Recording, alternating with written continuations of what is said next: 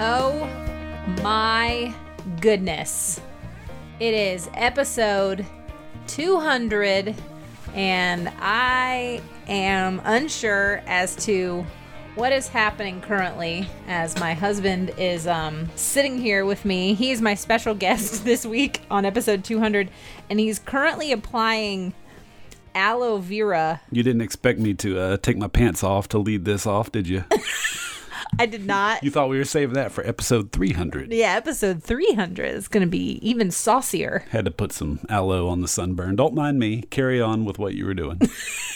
So, what a way to start this episode. I knew that at episode 200, I was going to have my very special guest come back because it is episode 100 was the first time, I think, really, that I welcomed you to the show and in a formal capacity. And the listeners just loved you so much that I knew I had to bring you back for episode 200. 2 years later, here I am. 200 episodes, everyone, of the Business with Purpose podcast. And I guess I should welcome us. I'm not doing like a normal intro like I normally do. And so you're listening to the Business with Purpose podcast, but you actually already know that because you downloaded it on your podcasting platform. I am your host, Molly Stillman, and my special guest this week is my husband, John. Got my pants back on. Everybody can relax. Yeah, we've both, we went to the beach a week before last, and we both are a bit on the pale side and both got extremely sunburned. And there have been a lot of moments where we have very romantically applied aloe vera to our burned bodies. Mm-hmm. So anyway, that's what you get being together for almost 10 years now. Very exciting stuff. Do you know that so this airs on July 1st, and in 10 days... Very close to Toby Day. We will celebrate 10 years together. Yep. Are you happy about that? The fact that it's been 10 years, or the fact that you have agreed to stay with me for that long? Both. Yeah, I'm impressed with myself to have kept you around for a decade. For a decade. It's our dating anniversary, which I think actually on episode 100 we told the story of Toby, so we won't rehash it. Yeah, go back to the archives. But yeah, so we are here celebrating 200 episodes of the Business with Purpose podcast. And honestly, when I launched this show in the summer of 2016, the summer of 2016, it was a different time. It was a different time when I launched this thing 4 years ago. I was so young and naive. Yeah, that feels like a different world. It really does feel like a very, very different time. Barack Obama was still president. Let's see. Amos was just a baby. Yeah. We still had a whole lot of life ahead of us. And so honestly, when I started it, I don't think I had like an end date in mind, but I certainly didn't think that I'd be at episode 200. I don't know. Yeah, I mean, when you started it, you had talked about doing it for a while. Long time. And you were the one that was like, oh my goodness, just do it. But it's like once you decided, okay, I'm doing it, like it was up and running pretty quickly. Yeah. And just never bothered to stop. No.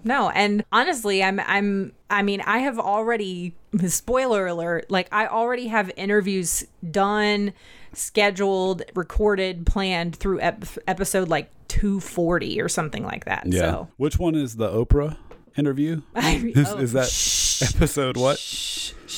Don't spill the secrets. But here we are, episode 200. We've got some fun things planned. We got some listener submitted questions that we're going to both answer. We're going to go over the top 10 episodes from the first 200. And it's going to be a good time. But I guess first off this is actually a question I've received from quite a few people, and I thought it would be a good way to start off. And that's just kind of like what life has been like for us the past couple of months. Obviously, a lot of things have changed for everyone during COVID-19. But one of the biggest things for us is that, both of us are self-employed. And you have your financial advisory practice in addition to your media company. And you went from working in an office many hours a week to working from home with me many hours a week. And so what that has been like for us. And so I don't want to focus on the negative of the hard things that have been out of quarantine, but like, what are some good things that have come out of quarantine 2020? We've developed some habits and routines that I like. Yeah, like what? We do Chipotle for lunch every Monday now. Yes, I am a big fan of that. And yeah, we probably ate Chipotle once a week before, but it wasn't just understood that it was going to be the same day. It's just nice having that routine, routine. Saturdays, I like our Saturdays now when there's nowhere to go. We can get up, have a leisurely breakfast. Yeah. We can actually have sausage and eggs and all that stuff instead of the normal weekday thrown together breakfast. Yeah. And then get all these house projects done. I don't know what we were doing on Saturdays before, because it's not like we went out to art museums and wine tastings on Saturdays. Oh, you seem like someone who goes to art museums. So I don't know what was happening with our Saturdays before, but they feel much more laid back now. Yeah. I think I would agree that one of the earliest things we adopted was, and this has never been something that we have honestly been very good at, and that's taking like a real true Sabbath. Yep. And I think initially it kind of happened almost by accident, because it was more like for me with the kids, all of a sudden I'm now working from home and also homeschooling. And I wanted something, especially since we weren't going to be leaving, I wanted to be able to really differentiate between a weekday and the weekend. And so it was like implementing true rest on the weekends. And what was the thing you said? It was like Pastor Benji had said something about rest. Yeah, so if you think of when God gave the Israelites the concept of Sabbath, it was they rested from physical labor. They're not working in the fields and all that stuff. Well, if you think about what our work looks like now, most of us are not working with our hands like that. So what Benji had said was, if you work with your brain throughout the week, like Sabbath is with your hands. Right? So you get out and you do stuff outdoors and you actually do physical work, which is a different kind. It's a break for your mind, which is what you want. And of course, if you do physical labor during the week, then you take a physical rest for your Sabbath. But it's been interesting too, just like on weeknights, because it used to be I'd be in the office all day and then I come home after the kids get in bed, then I've got my laptop out while we're watching a show or something. Yeah. And because it felt like I was working in a different place, right? But now if I've been working at home all day, I've been much less inclined to have my laptop out in the evening. In fact, I don't think I've had my laptop out downstairs while we're watching something since whatever we're calling this started. So that's been kind of nice. I've actually, ironically, kept my workday more confined to the actual workday. Yeah. Just because of being trapped at home. And that wasn't like a conscious decision. It just kind of happened. Yeah. Yeah. And I would say too, like, our work time, I feel, is much more efficient. Like, it's like, even though we get distracted by other things, like, I feel like when you're in here and you shut the door, like, you're putting your nose to the grind. And like, same thing, like when the kids are having quiet time and I know that that's my hour and a half to work, like I cannot like be distracted from that, because I know that I'm really limited in so I'm less likely to like just randomly be scrolling the internet and waste time. Yeah. Well, and for me, it's nice. I don't have people constantly walking to my office, asking me things, phone ringing off the hook, all that kind of stuff. Like those distractions going away have made the workday it's easier to focus. Yeah. Even though we still have kids running in and out of the office who are like, Daddy, can you come do this? Daddy, there's a bee in my room, or something like that. Yep. All of those things have happened. Yeah, I think the other thing too is I really love having you home every day to eat lunch together. Gosh, when I went back to the office for half a day, I'd be in and out of the office even during the most locked down parts of quarantine. I was still in the office, 8 or 10 hours a week. Yeah. But then I guess at the beginning of June, I decided to get back to being in there like half a day, Monday through Thursday. And you would have thought I was leaving you to go to Saskatchewan for a couple months. By being gone 4 hours a day for a couple days a week. Are you saying that I miss you more than you miss me? Is that it? think you're putting words in my mouth. Yeah. But yes. Yes. But no, you miss me too. I do. I just don't whine about it like you do. I don't whine about it. Oh. All right. Well. But yeah, I mean, and I think the biggest adjustment for me has been recording podcasts at home, because I mean, I was recording podcasts always in the recording studio. So I've had to really like figure out how to get that to work as well at home. And that's been nice, but it's also been challenging to some extent. But I don't know. It's been a transition in a lot of ways. All right. So we have gotten some user submitted questions. So we're going to just dive into the question and answer portion. These are in no particular order. I just kind of copied and pasted them from various outlets that people submitted them. We got a couple via email, a couple on Facebook, a couple on Instagram. So they're just compiled that way. All right. So the first question is Kendra asks, what is your favorite quality about the other person? So I'll have you go first. Make me go first. I don't have any time to think. Just probably the fact that you don't take yourself too seriously. I don't. You're easy to I don't want to say make fun of, but like I can kid around with you and you're not going to get all up in your feelings. Yeah? Yeah. That's your favorite quality about me? Probably. My sense of humor? I didn't say it's your only good quality. No. I like that about you. I like that. For you, I mean, this is just the first thing that comes to mind because it's one of the things that I noticed about you from when I first met you. And that was even when we worked together at the radio station before we were even dating. And that's just like your integrity and your work ethic. Like it was very clear to me that was something that was really important to you, was having high integrity and just how hard you work. And you're not somebody who messes around. And I mean, I think that's part of why you're such a good financial advisor is just, I mean, you're not somebody who's going to like swindle your clients. You're not somebody who's going to, as far as you know, but you're not somebody who's going to like put together, try to sell a client something just for the sake of selling them. Like you're going to give them the best, plan and advice, even if it loses you money, which I just think is really, it's a rare quality these days.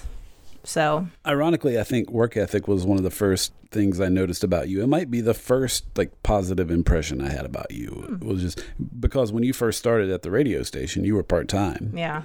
And I remember campaigning for them to bring you on full-time. And it's not because I was trying to get with you. I think you had a boyfriend at the time. But I really liked the work that you'd done as a part-timer. And this is funny to think in retrospect how hard I was campaigning for you to get hired. And it was like long before the consideration of us ever being a thing. Oh, well, thanks, babe. I appreciate that. Okay, question number 2. Melissa asks, John, you have edited nearly all of Molly's podcast episodes. Which one or which ones have stood out to you? Do you have any particularly favorite interviews? That's hard to say. So many of them run together. Well, I think if maybe one stands out, that's probably a good sign for you. Yeah. But that's the thing. Like there are so many of them. I can't even differentiate one from the other. The dude who grew up in a dumpster was awesome. Yeah. Antonio T. Smith Jr. Antonio Smith. Yeah. He was awesome. He was good. That one stands out. And then like anytime you have somebody semi-famous, that's kind of cool. It's not necessarily that they're the best interviews necessarily. Sometimes they are. But it's cool anytime you have a big name on. Yeah. Yeah. I've got some other big names coming on this summer, which I won't tell, but not Oprah. That was a joke. Not Oprah. No, yeah, Oprah's a joke, but no, August is going to be pretty awesome. I'm not going to tease it at all. I'm not going to tease it at all. All right. But I will give a hint on one of them is if you're a fan of the Enneagram, you will enjoy one of those episodes. So I'm just going to throw that out there. But yeah, we've got some good ones coming up. Question number 3. And this one is to me, and this was from the Lemonade Boutique. And she said, how do you build your business as a woman without losing your marriage? And actually, I think you can probably speak to some of this too, because, I started my blog in 2007, and I remember my roommate in college was like, what's a weblog? Like, back before it was ever a thing, but it was not ever something that I ever wanted to do full time. But when we got married, that was really the beginning. Like 2012 was when I really started to realize like, oh, I have a growing audience. Like, I think this is something that I could eventually do as a business. And it was a point of contention in our first year of marriage because I was working so hard on it that you got frustrated with me at times. Yeah. Well, at the time, I saw it more as a hobby.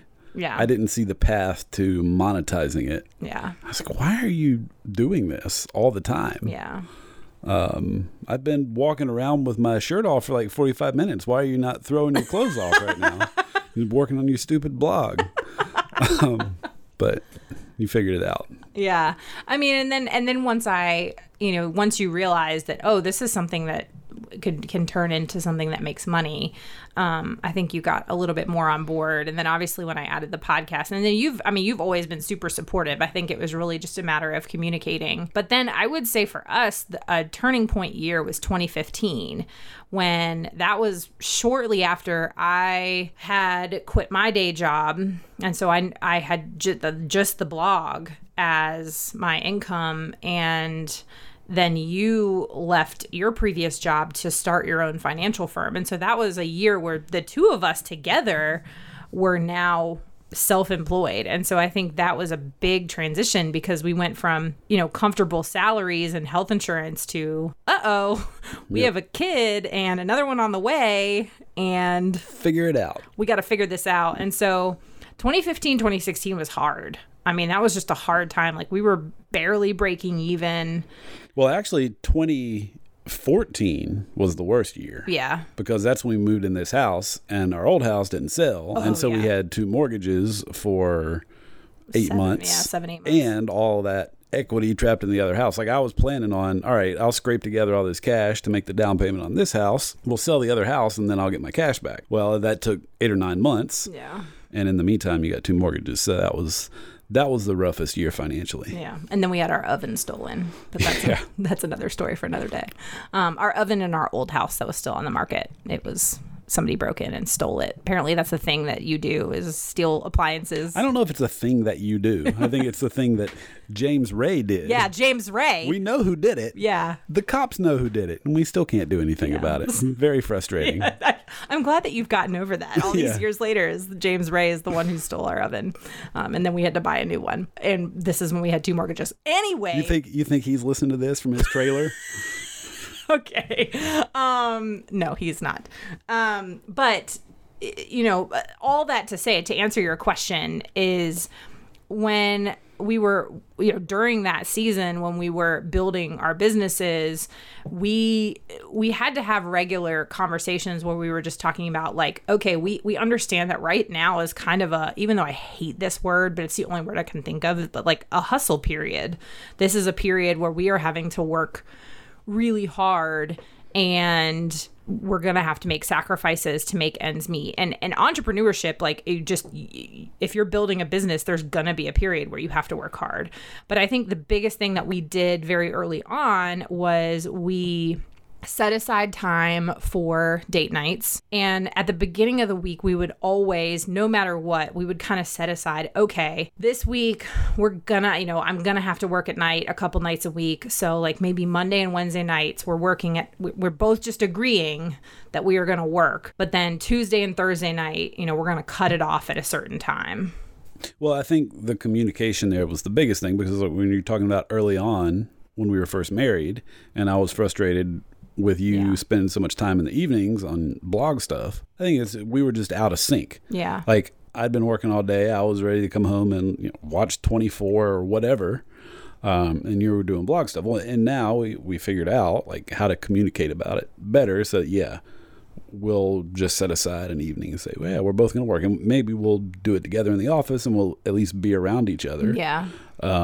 But it's just understood that that'll be a work night. So yeah, we're just better at talking it out. Yeah.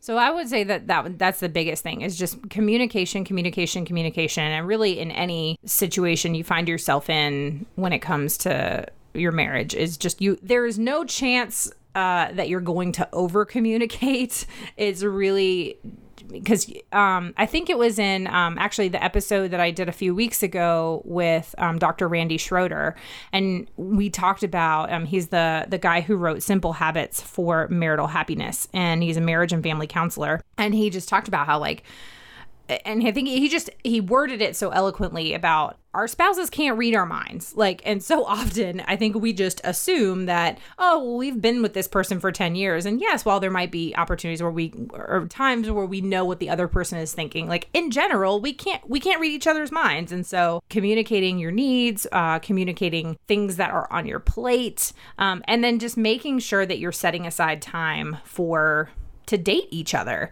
And that's just so important. So, and even during quarantine, we haven't been able to go out on a date, but we're still having our weekly date nights. That's another thing that we implemented during quarantine is every Saturday night is our weekly at-home date night. And that's something we really look forward to. And so that's a way that we can kind of reconnect and focus on us, and we don't talk about work or the kids or anything like that. Yeah, well, that's another thing I didn't mention earlier in the routine. But now, it's just understood that every Saturday night is going to be our date night. Yep. It just is. Yep. We don't have to plan it out at the beginning of the week. Hey, should we do a date night this Saturday? No, it's just understood. Just like Chipotle at lunch on Monday. Yeah. So. Yeah. Yeah. Oh, I think that's good. Okay, so we're going to take a break from questions. And I just thought it'd be fun to recap the top 10 episodes of the first 200. Now, the top 10, I'm going based strictly on downloads. So these are the most popular episodes, the downloads of the first 200. And then I've got some honorable mentions that weren't in the top 10 download wise, but are some of my personal favorites. So we'll count down from 10. Yeah, you have to do it that way. So top 10, number 10 is episode 129, who was Chris Solt from the Fair Trade Federation. That was a really popular one. Makes sense that he would be in the top 10. He would be in the top. Big network of people to send that out to. Yes. Number 9 was episode 149, which was Lene Ferretti from 10,000 Villages. She was another a woman who I keynoted with at the Fair Trade Federation conference. Yep. Really smart woman, just has been in the fashion industry forever.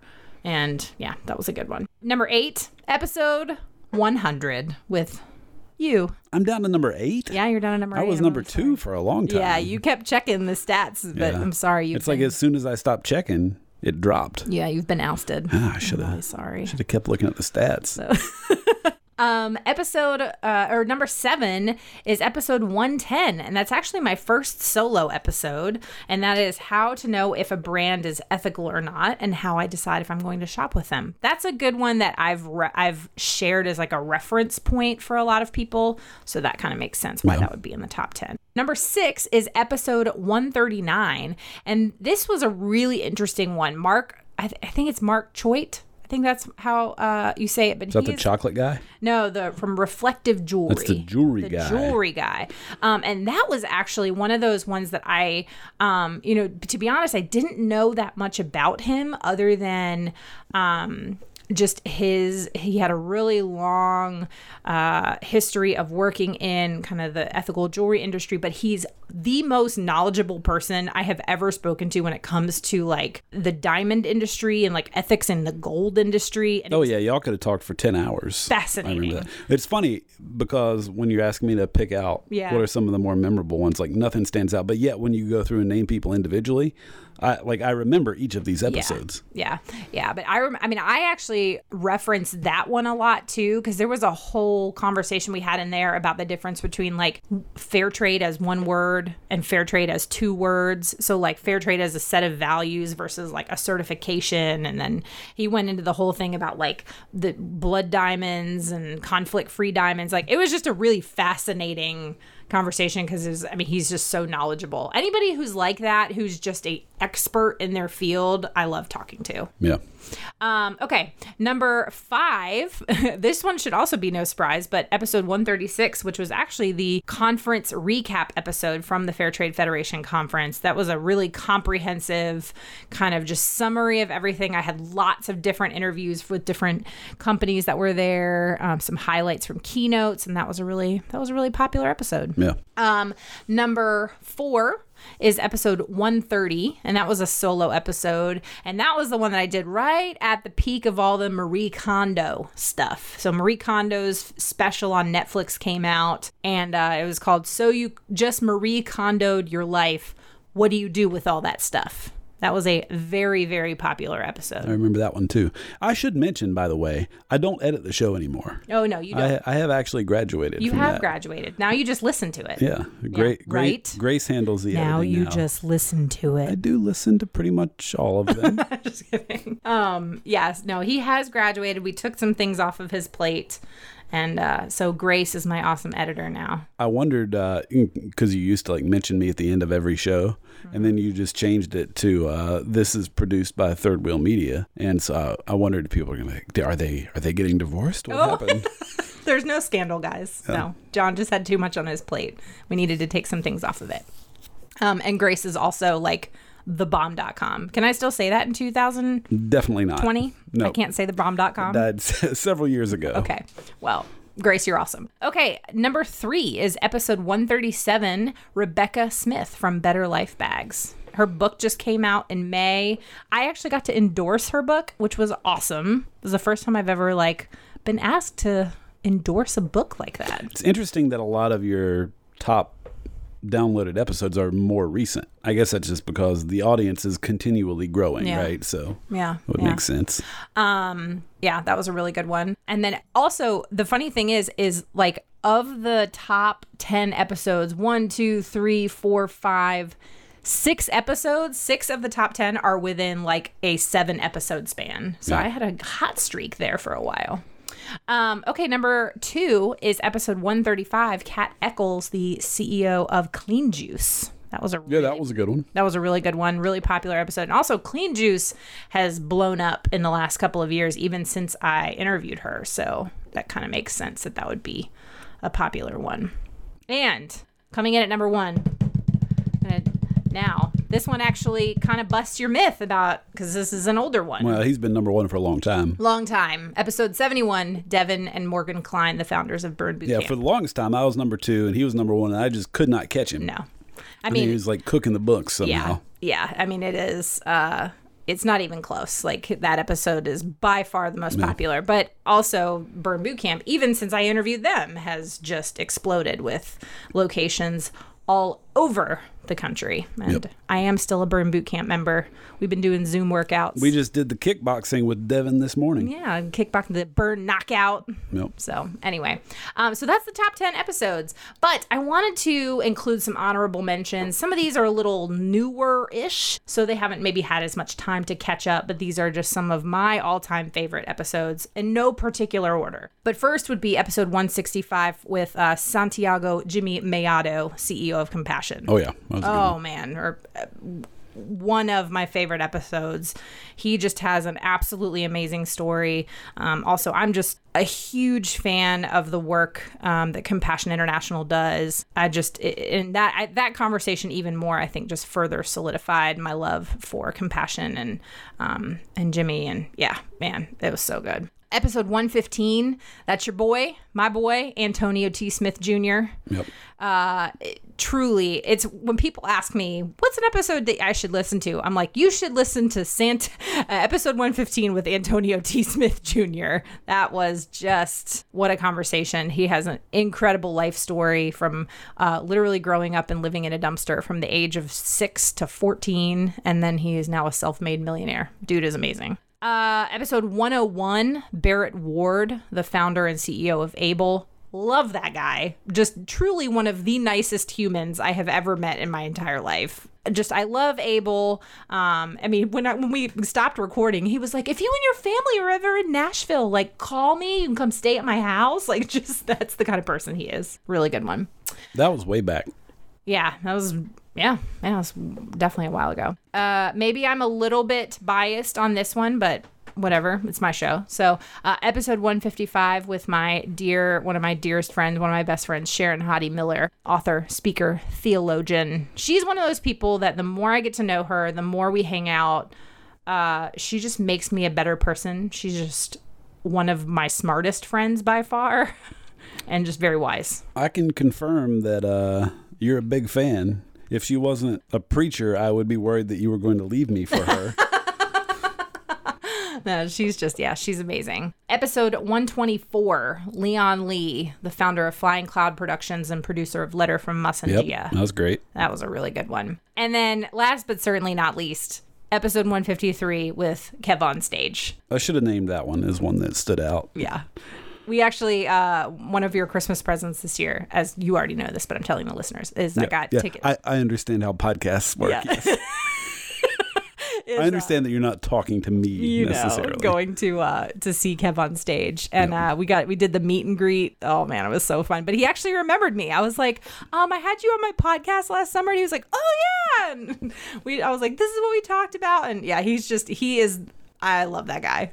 He has been something else on Twitter for the last few weeks. Yeah, he's fantastic. He is fantastic. I mean, he's always been something else on Twitter, but especially the last few weeks. So if you follow Trapped at Home, making all that content. Oh man, so much content. Yeah, if you follow Kev on Stage, then you know. If you don't, then you should follow Kev on Stage because he's one of the funniest humans. I mean, when we left that show, when we went to see him live, like my cheeks hurt, my stomach hurt from laughing so hard. So anyway, so those are my top episodes. If you're new-ish to the show, here's your quarantine binge listening list for you. All right, so some more questions. Are you ready for some more questions? Let's have them. All right. Walter asks, John, do you ever feel like a hashtag Instagram husband? What's that mean? Okay. Well, there was like the whole there was like a viral video of dudes that have to take pictures for their wife all the time. Now, I want to preface this before you say whatever I'm going to answer a little bit before you answer this, is that I have actually gone out of my way to not have you be an Instagram husband. Yeah. I used to take outfit pictures for you a lot. I haven't done that in a long time. No. Because I love you. I love you. I hope you know that. But every time I would ask you to take my outfit pictures for me or take pictures for like anything, it was like I was asking for your right kidney. That's not true. I was always cooperative. You were. I wasn't necessarily competent. You would always like do all the focusing and getting the lighting right and then hand me the camera and go stand in the right place. You're like, don't move, hold it right here and press this button. But needless to say, I have truly tried to do my best to have you not be an Instagram husband. But I don't want that to taint your answer too much. Well, so the thing that I always encounter is your fame just spread so far and wide. I am constantly encountering people or situations, like people that know you, and like you don't know them, but they know you. The best time by far. Oh, I know exactly what you're going to say. This was a couple of years ago, and we were at my parents' house. It was around Christmas or Thanksgiving. It was I don't remember. Christmas. And the local theater was doing a Beauty and the Beast show. Yeah. And so we'd gone to this like breakfast with Belle. Yeah. To take Lily there. And they were using it to promote the show. So they had all the characters, the cast was all there. And they're all in character. And there was it Miss Potts or who was it? It was the wardrobe, the singing wardrobe, who comes around and she's in character, never breaking character, going around meeting all the people at all the different tables. Like, ooh, like yeah, the character. Yeah. And then she gets to our table and is like, "Are you Molly?" And I was like, "You've got to be kidding me. Like, this is not in our town. No. It's not local, but somehow the singing wardrobe knew you." So that was the most ridiculous. But you've gotten messages all the time over the years where it's like, "I just saw you in Chick-fil-A, but I was too scared to say anything." It's like, what is wrong with you people? No. But this was the most recent. So just a couple nights ago, I was at Lowe's, and as I was pulling out, there was a couple loading some stuff in their SUV that clearly was not going to fit. They'd bought cabinets that were in these big boxes, and they was not even close to fitting in their SUV. So I had my truck, of course, and so I was asking if they needed some help, and they're like, "Yeah, it's not going to fit." I said, "Well, where are you taking it?" And the girl immediately looked kind of sheepish and said, "We live pretty close to you, actually. You're Molly's husband, right?" I was like, "Oh my gosh." So how do you know who I am and where I live? And I have no idea who you are. So that was funny. But yeah, then I drove some cabinets to their house. So worked out. Well, but the funny thing is that so then she like, because we haven't met in person. And Lauren, if you're listening to this, it was just such a great story. But yeah, we haven't met in person, and we've just kind of connected. She's messaged me on Instagram, and so she messaged me on Instagram was like, "You're not gonna believe this, but your husband is currently driving some cabinets home for us in the back of his pickup truck." And I was like, "Oh, I can't wait to hear about this when he gets home." So yeah, the wardrobe is definitely the weirdest. And just to be clear, like I'm not famous, but it is fun when I get to meet listeners or people that have read my blog over the years in person out in the community. They're out there. I mean, airports, I've definitely met them in airports and when we've been traveling. So kind of all over. Okay. Next question is from Lady Tar Heel 1015. And she asks, do you have any first steps or resources for couples to get on the same page financially before marriage? That's a good question. I'm actually going to let you answer this since you're a financial advisor. I don't necessarily have specific resources. I think just communication is important. I mean, use a budgeting app. Get something, whether it's Mint or Every Dollar or what is it? YNAB. You Need a Budget. Oh, yeah. Use one of those and just use it as an opportunity to communicate about. I mean, that's the biggest issue that I see couples have with money is they just don't talk about stuff. And then when they do talk about it, it turns into a, well, he does this, well, she does this kind of blame game. And there's just no proactive discussion happening. So if you'll just talk about the stuff beforehand and put the rules in place, well, then if somebody breaks a rule, it's easier to identify instead of after the fact being mad at each other for what one another bought. Well, if there were no guidelines ahead of time, how was anybody supposed to know that they were making you mad with what they did? So communicate ahead of time, get the rules in place. And it sounds, people don't like the sound of budget or rules because it sounds confining or restrict. Maybe a plan is just a better way to think of it. Don't think of it as a budget. Think of it as your monthly spending plan. And if the extent of your communication is just talk about it at the beginning of the month, how did we do last month and what do we have coming up this month? I mean, once a month, I say, I'm budgeting for the beach. Anything else coming up this month I need to put in the budget? Like, that's the extent of our communication about it.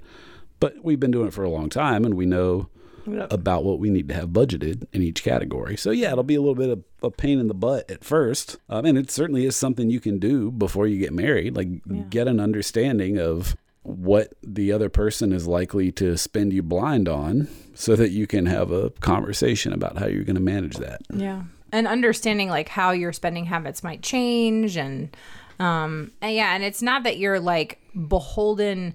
The budget is not beholden to you. Like it's like you set the rules and then you follow them. Yeah. Well, you're the adult, so you get to make the rules. But once you set the rules, you have to follow the rules. Yes, exactly. But you do get to make the rules. Yeah. Now, a follow-up question, because I know that this is one that I've actually gotten quite a few times. And again, since you're a financial advisor, I feel like you can speak to this because you've met with thousands of people over the last, or maybe not thousands, but I don't know, maybe you have. At this point, probably. Probably thousands. Is whether combining finances or not combining finances. Now, we are both big advocates for combining finances. Like you get married, you become one. Like your finances are combined. Can you kind of speak to the instances you've seen where couples that don't combine versus couples that do? Well, I think we have to define the terms, first of all. What do we mean by combining finances? Is that just saying we have a joint checking account? Mm-hmm.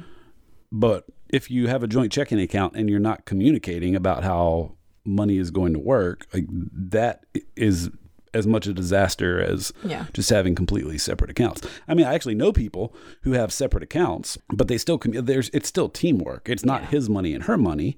They just have separate accounts because mechanically that works best for them. Mm-hmm. But they still have a budget. It's still household finance that they're doing. Yeah. They've just found that instead of including in the budget, his spending money and her spending money, basically what they do is they have a joint account.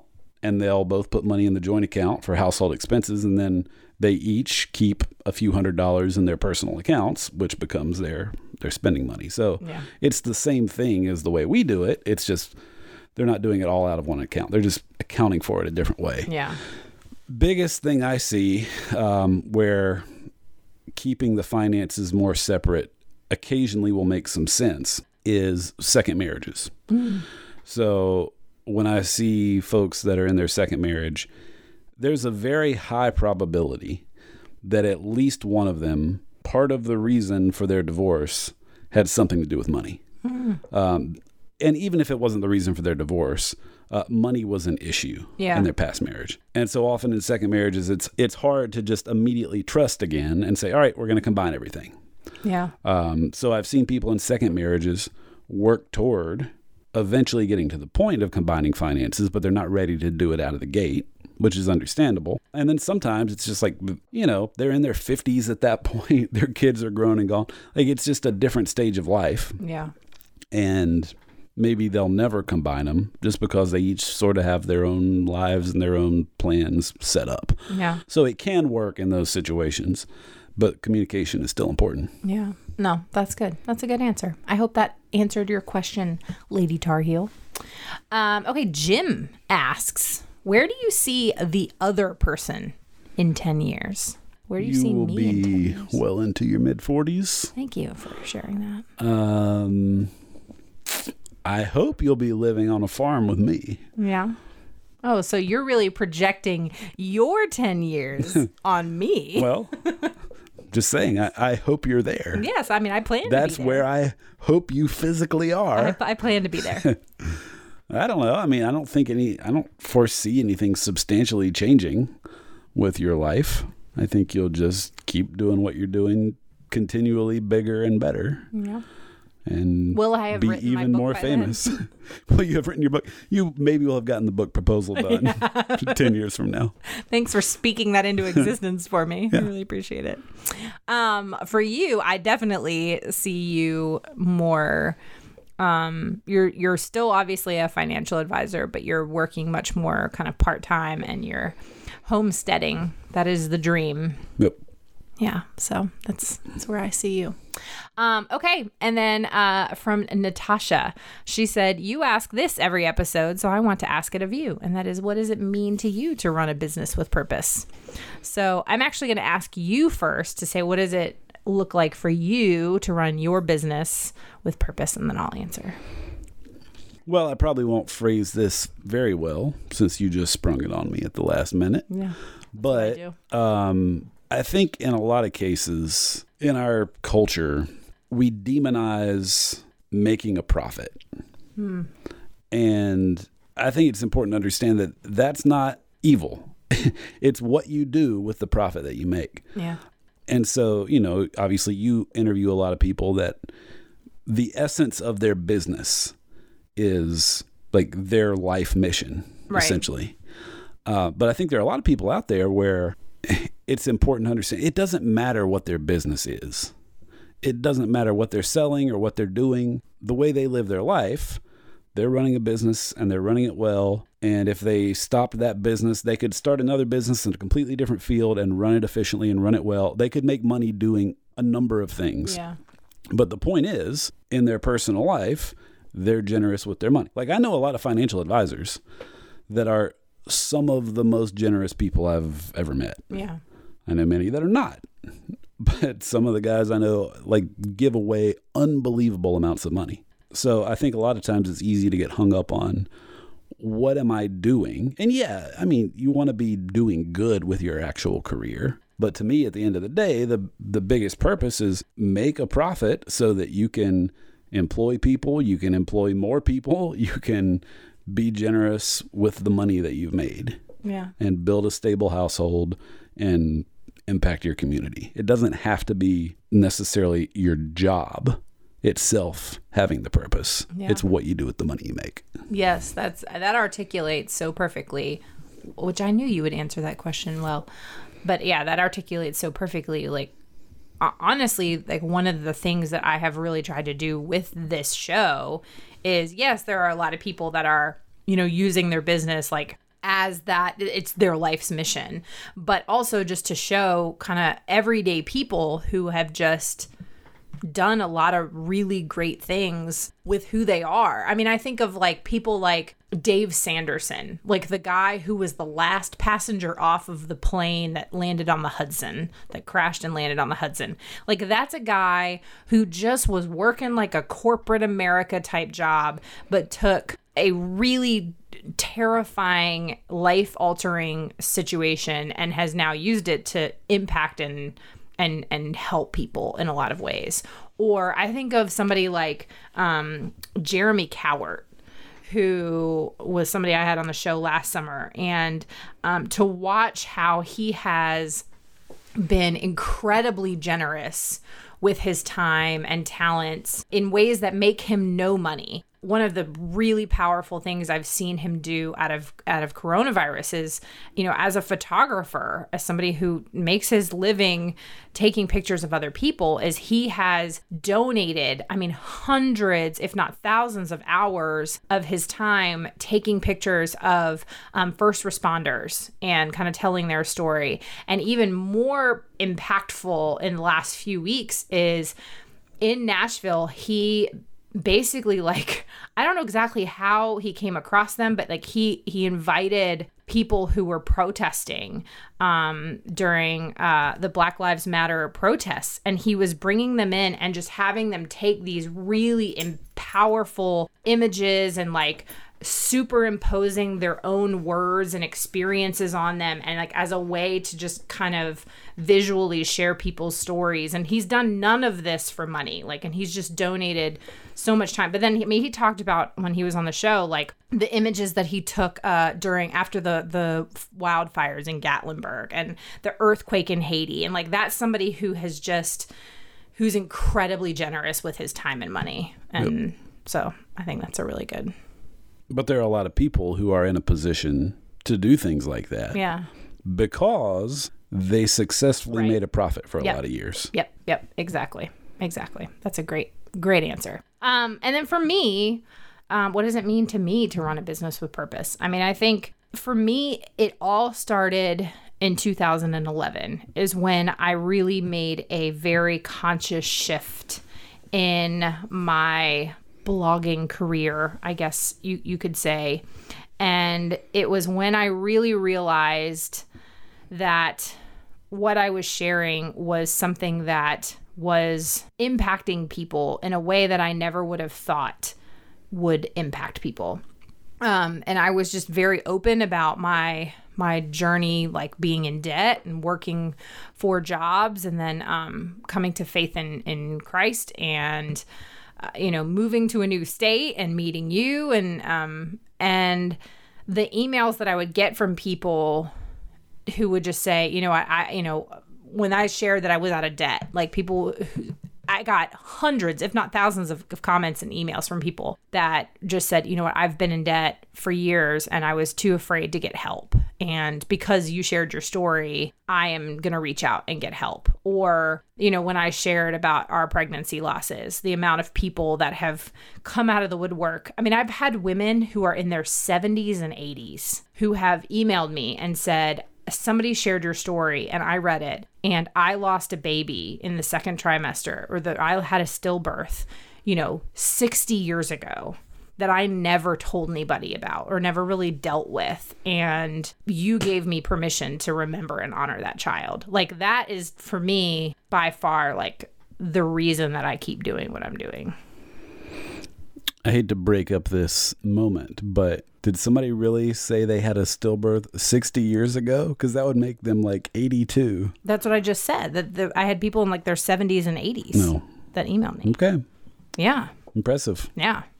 I mean, because it was like somebody had shared the post on Facebook, and then they saw it in, like, the woman had seen it in her timeline and she read it and she emailed me from that. I mean, this was multiple women who were older and because that generation especially, like, they just did not talk about miscarriage and pregnancy loss and stillbirth. Like, it was just such a taboo subject, especially for women of that age.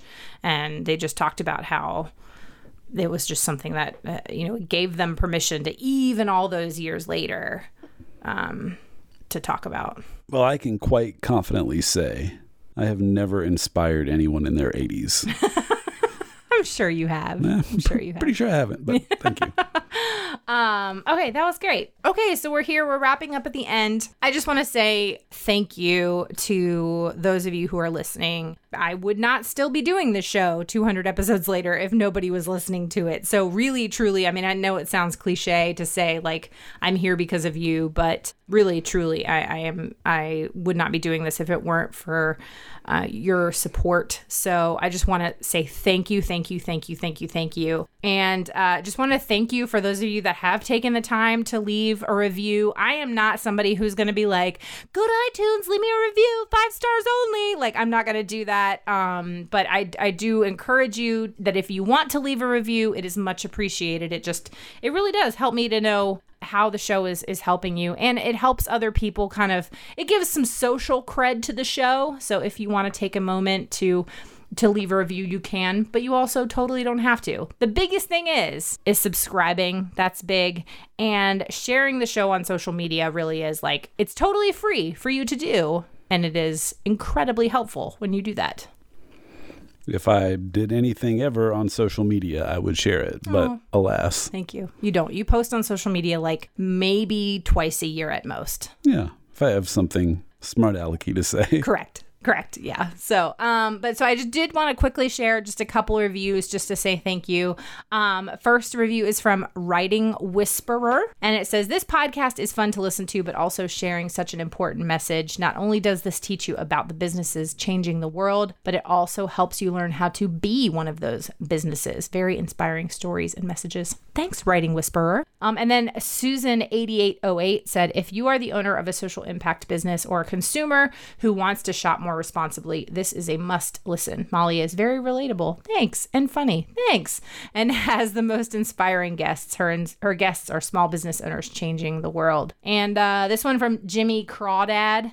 I've been listening to the podcast for a while, and it is the best of its kind by far. The host, Molly, is passionate and knowledgeable about ethical businesses, but also comes across as very personable. The community around this podcast is also dynamic and a great spot to get plugged in. Thanks, Jimmy Crawdad. I appreciate it.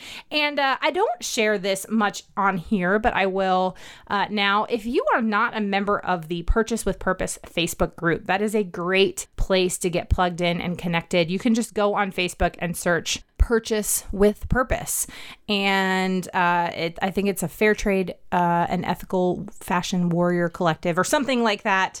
I can't remember exactly how it's worded, but Purchase with Purpose, find that Facebook group, join us. It's just a great place to ask questions. We're at over 1,200, 1,300 members or something like that. So it's a really fun, encouraging, active community. And I will say, I'm a member of a lot of Facebook groups.